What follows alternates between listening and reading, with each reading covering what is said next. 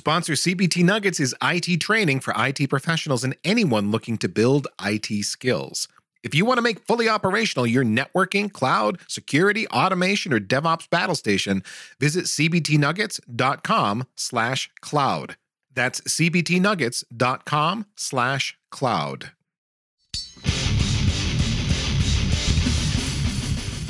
Welcome to Day 2 Cloud. Today you've got Ned and Ethan, and we're going to talk about a few different things. Ned's got some AWS courses that he's going to tell you about that you can find up in Pluralsight. We're going to talk about that stuff. And then Ned and I are going to get into, well, we've had some experiences in our career about being a manager, whether or not we should have done that. And we have opinions because Ned and I at our core, I think, are more on the engineering side of things, but we've both dabbled in tech lead and manager kind of roles as well, and have some stories in case you're sitting there in that individual contributor role and wondering if you should make the leap to manager. We got stories, Ned, don't we? We do. Or alternatively, you have accepted a manager's position and you're like, oh, what did I do? Is this the right fit for me?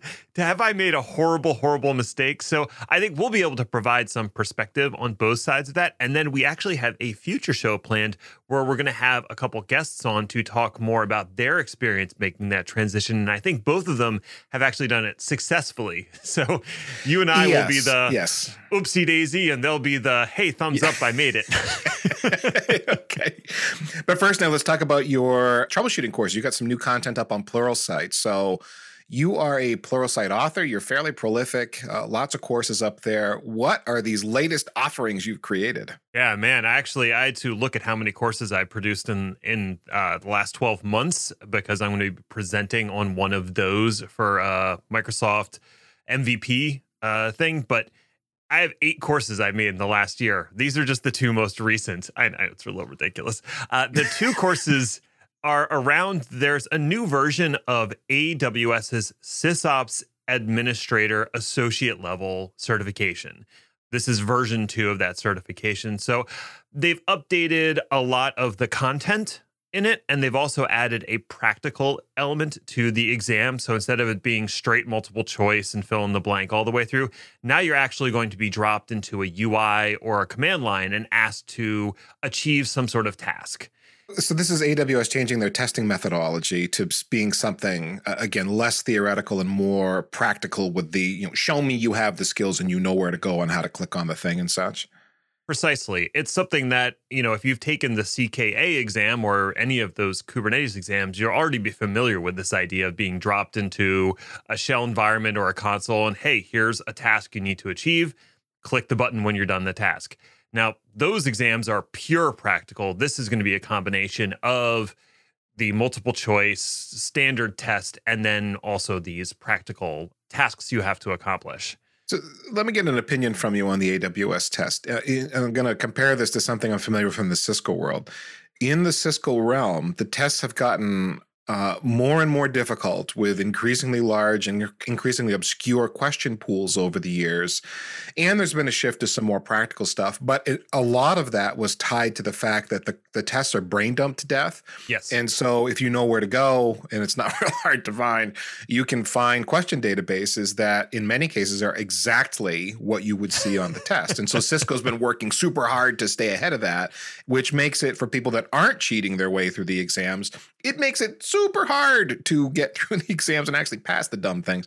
Are we getting there with AWS too? Is that part of what's happening here? Or are they just trying to do a better job of testing candidates? I think it's a little bit of both. I think the brain dump thing is definitely a problem. There's 1 or 2 ways to deal with that brain dump issue. One is to make the questions, as you alluded to, ever more esoteric and difficult. Mm-hmm. So you're trying to foil those people. And really what it comes down to is once you've asked all the basic stuff, now that's in a brain dump somewhere, the only direction to go is more specific and more weird stuff that no one's going to know, right? AWS, I don't think, wants to go in that direction. So the other direction you can go is, hey, you can't get a brain dump for practical skills. So we're going to ask you to accomplish a skill. And guess what? Even if you find out what the task is ahead of time and practice it and learn it, you learned it. So it's actually useful as opposed to memorizing a whole list of questions, which is of less utility in the real world. That was my feeling on a lot of the Cisco stuff. At the end of my Cisco test taking career, it's been a few years since I've taken a Cisco exam. The questions were so esoteric. I was taking exams that were focused on routing and switching. I got so few questions on routing and switching because they were diving into all the peripheral kind of corner cases that you'd have to understand in unusual circumstances. Like, I've never even used that feature. Why are they? I got 6 questions on whatever it was, something really odd. And, go back, study, and come back to the test, fail it again because I got 6 other questions on some other obscure thing. It just drove me a little nuts. So to hear that AWS is not going in the direction of esoterica, let's trivia them to death, and is keeping it practical, even with that caveat of, okay, we know you might have quote unquote cheated, but if you learn the skill, you learn the skill. So good. Right. I like that philosophy. That makes sense to me. Yeah, and Microsoft is doing the same thing. They're adding a practical element to their exams as well. It was in beta last year, and I'm not sure what the status is right now, but I'm probably going to have to take some soon. So we'll see. It makes me happy to see that they are moving to that, because the availability of being able to add a practical element has been there for quite some time, especially for anything cloud related. It's not like it has to run a virtual machine in the lab center to let you do it. It's like, no, you just connect into the cloud in a sandbox. Like, it's not super difficult, right? Yeah. I'm glad to see they're doing that. The courses that I've put together, so there's a whole learning path for the certification. And I didn't do all of the courses in the learning path. I did 2 of them, and they're both around troubleshooting networking issues. So as you know, things go wrong.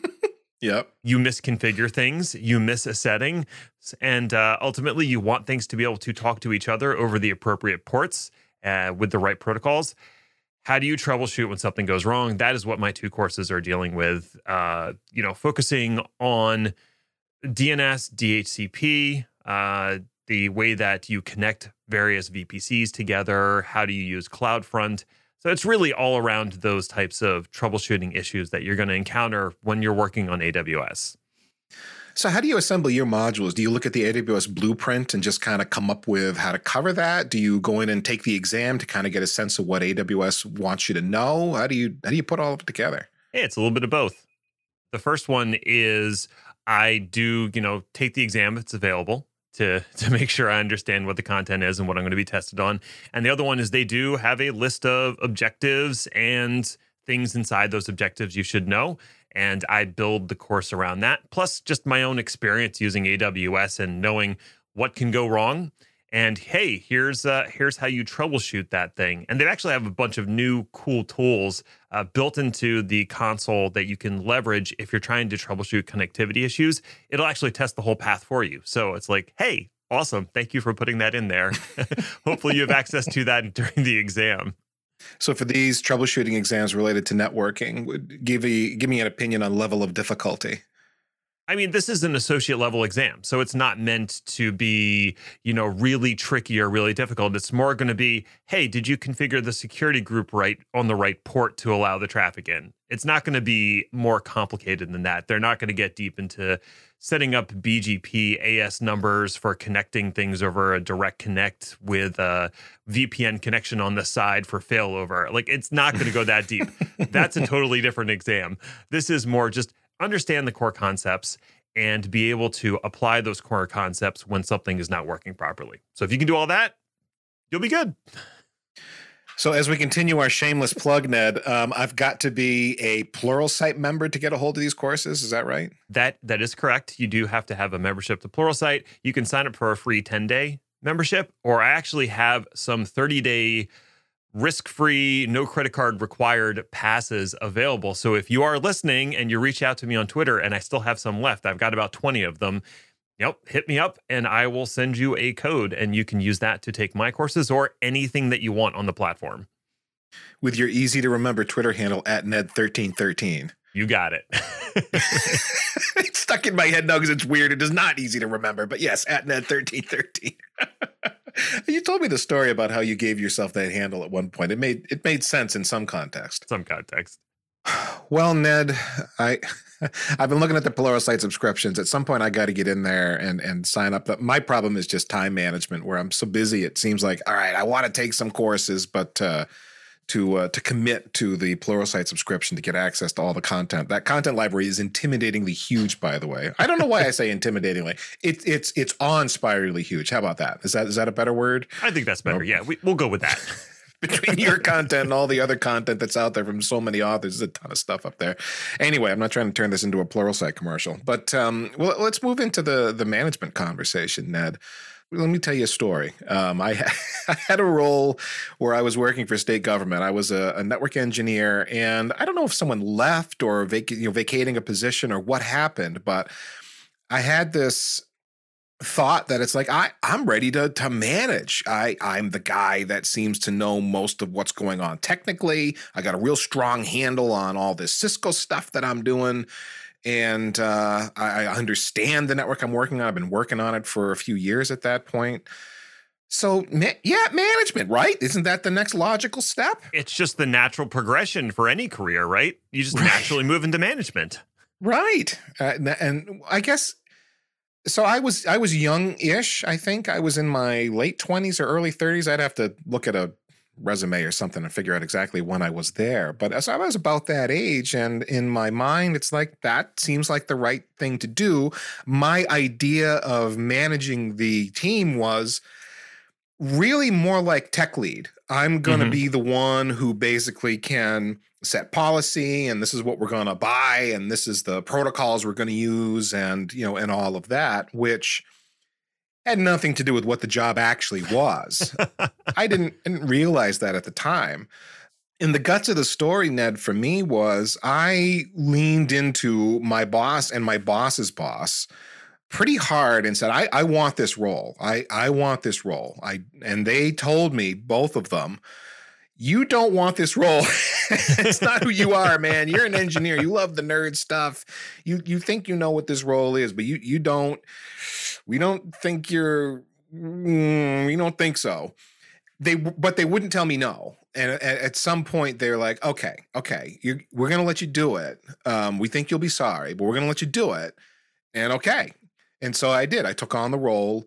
It was in state government, positions are very regimented by labor grades. And my labor grade went up a little bit. I got a little different of a salary. That was nice. And I took on the role thinking, again, more like a tech lead. But that wasn't the role. The role really, truly was a lot of meetings. Our group's function within state government was to supply networking to all the other departments. We were like a kind of a central IT group with a focus on networking. So some agencies got a little office on some street in some neighborhood, got to get them connected to the state network somehow or another. That was that times hundreds and hundreds and hundreds of locations scattered around all over the place and supporting all the other departments. Okay. A lot of meetings, a lot of coordinating with, at the time, Verizon was our big telecommunications provider. So having logistical meetings with them and helping RFPs to get written and having meetings with vendors and having a lot of meetings internally and then having standing regular meetings with other people that needed to be coordinated with. Dude, I was in a lot of meetings and how much nerd stuff. I wasn't doing any nerd stuff anymore. At all. I would have people on the team come to me when they needed help with something, and I'd give them direction and, here's how you troubleshoot that VPN tunnel, and, that routing's down, go check this circuit, call this person, they probably have the answer. But other than that kind of stuff, just kind of pointing people in the right direction, I didn't have much time doing the things I was best at and the things I enjoyed the most, making routers and firewalls and switches sing and dance and do their thing. I was the meeting guy, and I hated it. I really did. And it didn't happen overnight. It was some months before I got to a point and realized I hate my job. I really don't like this at all. And it wasn't just being in meetings all the time. There was another aspect to the management stuff, Ned, for me. I had a bunch of people that now I was the, hierarchically in the chain of command, where I was their manager, was responsible for things like coordinating vacations and doing reviews and helping people with their careers if they wanted to advance and all of that kind of stuff. I was just, between the administrative stuff, which was tedious, and the mentoring stuff, which I was pretty young to be in that kind of a role. It's like, I'm not suited for this. So to make the story a little shorter, I went back to my boss and went, I don't want to do this. And then she's like, oh, no, you didn't. Oh, no, you didn't. She sent me to my boss's boss, and I went into his office to have that meeting, and he let me have it. He was mad. Dude, he was upset. There's been a few times I've been in manager's office and got reamed out for whatever. But, deservedly so in every case. So many more stories I could share. But this guy, he was like, I can't believe you're doing this to me. Okay, well, what did that mean? As I look back on it now with, a couple of decades in hindsight, I had committed to fulfill an important role within the state government organization and then told him I don't want to do this anymore. Yep. So he was now in a situation of, I was counting on you. You said you would do this. The role was a big deal. And you're telling me you don't want to do it after I put all this trust and faith in you to do it? After I warned you don't want the job? Oh, boy, he was mad. I walked out of that office feeling embarrassed, upset with myself, not really taken aback that he let me have it, because I guess I kind of knew that was what was coming because they told me I didn't really want the job. But I had to go through that experience to understand that management role wasn't for me. Now, I have done some management roles since then. In fact, I'm in one now because I'm a small business owner with employees and contractors and, and so on. It's a different context. It's not like some big org where I'm, stuck in the kind of a middle management role. It's a different thing, but I'm doing that now. But it's different now that I'm almost 50 years old as opposed to being, kind of like around 30 years old. But back then, man, that was not the thing for me. And I didn't know it, had to go through it to get to that point where I understood that I really enjoyed that individual contributor role. That's really what I wanted to do. I love the nerd stuff. I still love the nerd stuff. In fact, when I'm doing things today, like dealing with accounting or working with my tax human to help me get taxes done each year or whatever it is that is involved with running a small business, I resent all of that stuff because I'd rather be like hacking a script together to automate something for me, or, banging together a lab so I can, put a new lesson out in some course I'm trying to build or something. And I can't do a lot of that stuff because of the things that are required when you're in a managerial role. So I guess, Ned, for me, the big lesson here was you got to learn what it's not about being in charge, right? It's not. And it's not about making a little more money, in the manager role. It's about what you find fulfilling and what is enjoyable to you and holds your attention in the job. And if you think the manager role is the natural evolution of what you're doing now, I mean, maybe depending on the organization, but I would say be really careful and know exactly what you're getting into and be honest with yourself before you go down that role. We paused the episode for a bit of training talk, training with CBT Nuggets. If you're a Day 2 Cloud listener, you're listening to it right now, then you're probably the sort of person who likes to keep up your skills, as am I. Now, here's the thing about cloud, as I've dug into it over the last few years. It's the same as on-prem, but different. The networking is the same, but different due to all these operational constraints you don't expect. And just when you have your favorite way to set up your cloud environment, the cloud provider changes things or offers a new service that makes you rethink what you've already built. So how do you keep up with this? training. And this is an ad for a training company. So what did you think I was going to say? Obviously training. And not just because sponsor CBT Nuggets wants your business, but also because training is how I've kept up with emerging technology over the decades. I believe in the power of smart instructors telling me all about the new tech so that I can walk into a conference room as a consultant or a project lead and confidently position a technology to business stakeholders and financial decision makers. So you want to be smarter about cloud? CBT Nuggets has a lot of offerings for you, from absolute beginner material to courses covering AWS, Azure, and Google Cloud skills. Let's say you want to go narrow on a specific topic. Okay, well, there's a 2-hour course on Azure security. Maybe you want to go big, wide. Alrighty, there's a 42-hour AWS Certified SysOps Administrator course. And lots more cloud training offerings in the CBT Nuggets catalog. I gave you just a couple of examples to whet your appetite. In fact, CBT Nuggets is adding 40 hours of new content every week, and they help you master your studies with available virtual labs and accountability coaching. Interested? Of course you are, so satisfy your curious mind by visiting cbtnuggets.com/cloud and figure out if CBT Nuggets will work for your training with their 7 days free trial. Just go do it. cbtnuggets.com/cloud for 7 days free. That's cbtnuggets.com/cloud. And now back to the podcast I so rudely interrupted. Right. I want to pick apart the two things you mentioned in terms of what you thought the role was versus what it actually turned out to be. So you mentioned the idea of a tech lead, which is what you're kind of looking at, and then the fact this was actually truly a management position. Yes. So what are the key differences between those two positions in your opinion? A tech lead to me is the person who deeply understands the business. So they're first and foremost, they're more of an engineer architect sort of a mindset.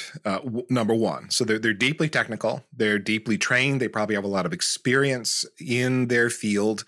They know maybe they know certain products well, but they really understand IT well.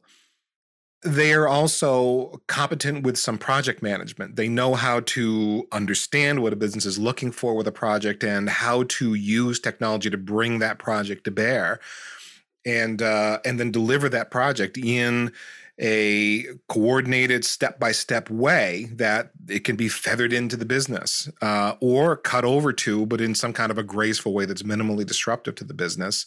And that tech lead can bring all of the other people on the team that are required to bring that project to life, bring them along and have them understand their roles and have them know how they fit into things and keep all of them updated on where we're at with the project and keep the vendors that are involved tied into this thing and understand where the deliverables are. So it's a lot of things. It's technology, it's mentoring, it's project management skills, it's keeping the business updated on where things are at. So it's a very complex role, but it is focused on the implementation of technology in such a way that you have to understand the technology very deeply and how it applies to the business. A manager role isn't that if it's purely a manager role. A manager, an IT manager to me, might manage that tech lead, but that manager probably doesn't know the technology as deeply as that tech lead does.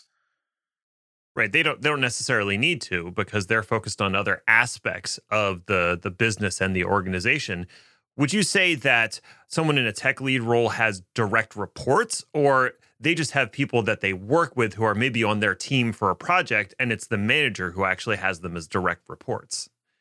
It depends a little bit on the organization, but I think it's probably the latter, where you're working with people that are on your team and you've been assigned a tech lead, probably in the context of a project, to get that project done. You probably don't have direct reports. But I have seen in some larger organizations where just the sheer number of people that are involved and the number of engineers that might be on a team, it could be that you're a tech lead and you do have tech reports, but functionally your managerial role, again, is more of that tech lead and not the people manager business interaction kind of component like we think of with more of a traditional IT manager. But I think that's really large orgs where they're trying to stick to a more reasonable ratio of direct reports where managers get overwhelmed. I think the rule of thumb is like 1 to 7. If you got more than 7 direct reports, it kind of gets tough as a manager to keep up and give all the people and the business, et cetera, the attention that they need. And so, again, I've seen that broken out sometimes. Like, okay, you're a tech lead, but I got to stick these people under you because I can't keep up with it all. I've actually been in that situation a couple of times. And then I just had, like a couple of people that were assigned to me kind of thing, not, a whole squadron of folks that were there. Yeah, so I had a similar sort of situation when I was working at Avar. I was initially I started on as just a senior consultant. Right, an individual contributor who would work on projects and try to accomplish whatever that project was, even if the sales guy had way overpromised. Not that happened a lot. It did. And so that was my initial role. And then what I ended up doing beyond that was then I got moved up to I forget what the actual title, I think it was architect was what they gave me after that. And that was a bit of the tech lead role that you're describing, where I would be leading a project from the technical side. So we had a project manager who was responsible for scheduling and mapping out tasks and all that kind of stuff. But she relied on me to map out all the technical components of the project and interact with the folks at the client and talk to them and figure out what actually needed to be done. And then she would help, she or he, because we actually had both, they would figure out exactly how to organize those tasks into a way that met the schedule that the client wanted, and would help lead some of those types of meetings. So it was a bit of a combination. Was your tech lead role, would you say, partly dealing with new technology? That is something that was a technology not established in the organization, but it seemed like the right thing, and it was up to you to kind of figure it out and bring everybody else along. Absolutely. So a good example would be we were making the transition to a lot more cloud-based projects, Azure, AWS type projects. It was incumbent on me to make sure I understood those technologies and was able to bring other people up to speed on it or point them in the right direction. Hey, this project's coming up. You need to learn X, Y, and Z because it's going to be applicable to this project. Like, we're going to do this project and it's going to be heavily focused on Office 365 and specifically DLP. So I need you to go learn everything you can about DLP. I'll learn the 100, 200 level of it, and then I need you to go learn the 300 level because I'm going to be helping you, but it's up to you to actually implement that task. So that was kind of what I did as a tech lead. It was a little bit of professional development with the folks that I was working with, but none of them were my direct reports. And at the end of the project, they would go work on a different project and have maybe a different tech lead that was working with them. And then I won't say I outgrew the role, but I was ready for something a little bit different or to expand what I was doing. And I came to a fork in the road. I could wait a minute. So there's a change in your thinking here. You were in a position as a tech lead with lots of responsibility, intellectual challenge, and just things to keep it interesting. If you're the kind of person that likes to learn new technology, you're having to, in some capacity, mentor other people, kind of get them up and going on some of the new stuff.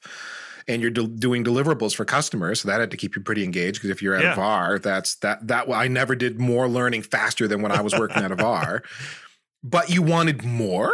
So explain that to me. Okay, yeah, then that's the weirdest thing, right? Because when I go back and reflect on this, I guess it all stems back from this idea that you should be constantly moving up in your career, that there's a trajectory that you're following.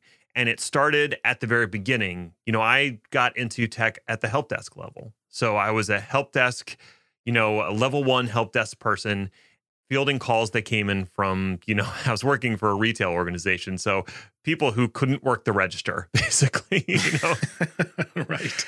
And trying to explain to them the difference between a PS2 and a USB connector and a serial cable. So that was, the level that I started at. And I quickly moved out of that into level 2 and then level 3 help desk, where I got moved out of the bullpen and into my own little cubicle. And they would only bug me when there was a real big problem. And then the guys who ran the server room started asking me to help out with server room type tasks. Hey, can you reboot this server for us? Can you patch this domain controller, whatever it was? And then that parlayed into desktop support and actual server admin and becoming more of a sysadmin network person. And that just seemed to be a natural, I'm moving forward in my career. I'm moving up the rungs. And then I went to go work for a larger organization, once again, starting to move up the rungs there. And then I went to go work for the VAR. And now I started at a senior consultant. I've made it up to architect. What's the next thing? I guess that was the thing. I always had it in my mind. I should be progressing to the next level. It's like playing an RPG, right? Like I'm level 70 right now, and I got to get to level 80. And that's the wrong way to think about it. And on personal reflection, going back to what was happening at the time, I didn't see it then. At that point, I was like, well, I'm level 70, got to get to level 80. And level 80, well, that just looks like whatever the next position is beyond what I'm doing to now. Was money a component of this for you? Money's always a component, right? There's definitely, with any organization, there's going to be salary bands for each position, right? And if you want to break through, if you're at the top of that salary band and you want to break through to the next one, you have to accept a position that's quote unquote higher up, whatever that might look like, whether it's management or something completely different within the organization. So that was part of it. Absolutely. I was like, hey, I want to make more money. Yeah, but it was the same for me. It was one org I took a new job in part because there wasn't any way to get me more money. In the salary band I was in, I'd kind of maxed it out. There wasn't really anywhere to go. And they said, well, we could make you a manager that gives you some other responsibilities. It was more of a tech lead kind of a thing. It wasn't an overly bad fit. It came with the baggage of having to deal with the administration of the organization and such, quarterly reviews and setting your QBOs, quarterly business objectives for different people and reviewing them and stuff like that. But it wasn't that bad, and it did get me a bump into more money. Was it worth it? 50-50 on that particular one. But yeah, I asked that question because that was always a big thing for me. It's always a struggle to get paid more, and I always felt like, man, I'm giving a lot to the organization, and I want more money for them to just show their love and appreciation for what I'm bringing to the table. Yeah, that's definitely part of it. But for me, I think it was more about the recognition that you're doing a good job and we're going to promote you because you're doing a good job. And the money's nice. But, there is that certain point you reach with a salary where you're living comfortably and any additional increase is nice. Like you're not going to turn it down, but it's not going to be life-changing. And so it certainly wasn't that. I had moved beyond that point where a salary bump was going to be life-changing. And it was more just a recognition of, hey, you're doing a good job and we want to promote you to acknowledge that. So you're at level 70, you're trying to get to level 80, so to speak. So was there a role you took that, you regretted it? I did regret taking the role, but it wasn't actually a management role. So I did wrestle with, do I want to go into management? Or there was the opportunity to move into, we had started a product solutions group that was focused on developing new solutions to sell out to the clients, especially around services. Do I want to try to spearhead that, or do I want to move into more of a management role? That was the decision I had to make. And I had to think back on my previous experience in management. And I hadn't done management in IT, but prior to my life in IT, I actually worked in retail at Hot Topic. I don't know if you've ever heard of it. Oh boy, have I ever. Yeah, so this was, prime Hot Topic. So 98 through 2002-ish era. I worked there starting as an assistant manager and then moving up to store manager. And at the time, I had not broken into tech and wasn't even sure that's what I wanted to do. And for a little while there, I thought I actually wanted to have a long-term career in retail. Yeah. Because I've seen pictures of you from this era, Ned, so I can kind of imagine this version of you and how you're thinking. There are pictures, people. There are pictures of Ned, and they're not the way he looks now. Once again, it's that I'm at level 50 and I want to move to level 60. So I was an assistant manager and I wanted to be a store manager.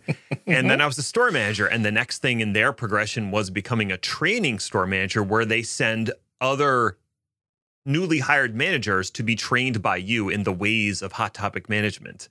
And then beyond that, you became an area or a district manager. And then there was something above that. I don't remember what it was. But that, for me, okay, that's the clear progression. That's the leveling. So I'm a store manager now. I need to level up to a training store manager. And just that way you think. It's I'm very similar. It's like, no wonder we've done all these certifications over our careers. It's like, there's a ladder. I can climb the ladder. It's why I've poured 80 hours into Final Fantasy VII. Okay. It's just, this is the way that this is the way. And fortunately, I had a really good district manager, this woman, Pam, who took me aside and kind of said, you should quit and go do something else. That was basically, like, she didn't say it in that many words, but she sort of indicated, like, yes, you could probably do this if you made yourself, but I think you could do something else and be happier. And I'm not going to tell you what that thing is, but you should go do whatever that thing is. And she knew that I'd gone back to school to get my associate's degree in computer. It wasn't computer science, but it was like computer systems or something. And that maybe that was the direction I should be headed in. And you know, she was probably in her 50s. So, you know, she'd had some life experience and she could, you know, see where I could go as opposed to where I was headed. So that was nice. And fortunately, I sort of did take that advice. She also transferred me to a different store. That was a longer commute to make life harder for me. And I think that was part of her little... part of her plan. I'm going to make it hard enough for him that he's going to do something else and move on with his life beyond Hot Topic. And 6 months later, I quit and went to go work for the help desk, and the rest is history. But reflecting back on being a store manager and having to manage people and try to grow them, training my assistant managers and all the business and operations stuff that went with being a store manager, I reflected on all that and said, you know what? I actually didn't enjoy it all that much. I was not very happy being a manager and being responsible for all these direct reports and whatnot. So maybe what I should do is go into this product development role instead. And so that's what I did. So I was able to look back on previous management experience and be like, you know what? Just not for me. And that was okay. Like, I didn't have to become a manager. And I'm glad I made that realization. But you said there was regret by taking the product management role or product development role. Oh, yeah. Well, I just realized that I don't like to sit in meetings, you know, 7 hours out of the day and blue skying new technologies and working with very closely with salespeople who refuse to understand or read the product briefs that I'd written. So that was a different type of regret. But I think if I had taken the management position and hadn't been able to do it in a wholehearted way, it would have been a disservice to all of the folks who were now my direct reports, because they would not have the support that they needed to do their jobs effectively. I think that's forcing yourself into a management role that you're not prepared or are not going to enjoy or give it your all is going to be a disservice to everyone else that is going to be working for you. But we're not saying, Ned, that isn't for everybody. There are people listening here where maybe staying as an individual contributor is the right thing. You know, if I was to rejoin an IT group, I might take on a management role in the right sort of an organization, but I'd probably be happiest as an individual contributor. But there are people we know who have made the jump from individual contributor to manager and have done very well with it. And in an upcoming show, we're going to be interviewing a couple of those folks, one of whom, Josh O'Brien, I've worked for, where he was a manager that hired me. And I can't wait for him to tell somebody. He's got stories, man. But it takes a certain kind of personality to really excel at that. And Josh is one of those people who's really got that strength of character and the right mindset to excel, you know, in that management role. And he was an individual contributor for it. He worked for VAR for a lot of years doing, you know, super nerd stuff. He still has to do the nerd stuff and understand all that stuff. But while I shouldn't give you too much of a preview, and we'll let Josh speak for himself in that upcoming show. And who's our other guest in that show going to be? That's Greg Colburn, and he runs a team at Dell EMC. And I almost joined that team shortly before I decided to go and work for myself, in part because of Greg and his during our interviews. I got to know him a little bit, and I was just like, I would love to work for this guy.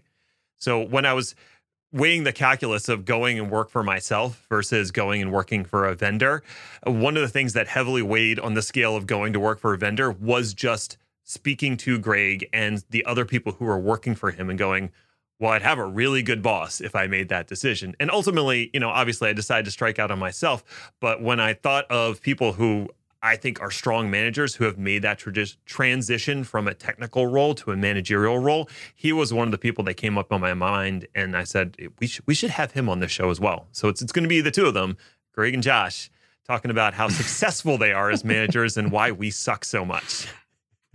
If you look for that show about a month from now, based on what our production calendar is and what the schedule is, that's what we got coming up. I think it'll be the 18th of August when we release this show. So sorry if it seems like an overly long preview of when we're going to get that, but that's coming soon. So of course you're subscribed to Day 2 Cloud already. Of course. So you're going to get it. So all you got to do is just tell all your friends to subscribe to Day 2 Cloud as well.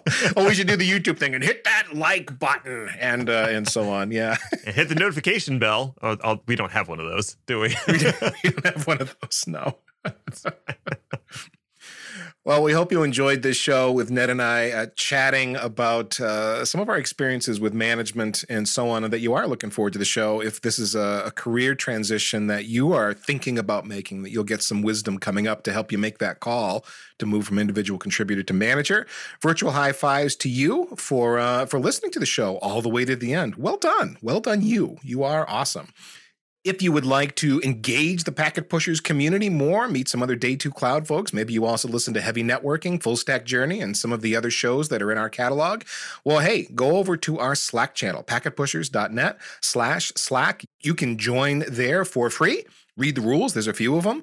But as long as you obey the rules, you can engage with all the other people that are in the Packet Pushers community there in our community Slack group. We have a newsletter too, Human Infrastructure Magazine. In Human Infrastructure Magazine, we find the very best of the internet for people who are engineers. Lots of articles that we scan the RS feeds for and look for the best stuff, the stuff that's most interesting, things that will help you in your professional career development. Last but not least, remember that cloud is what happens while IT is making other plans.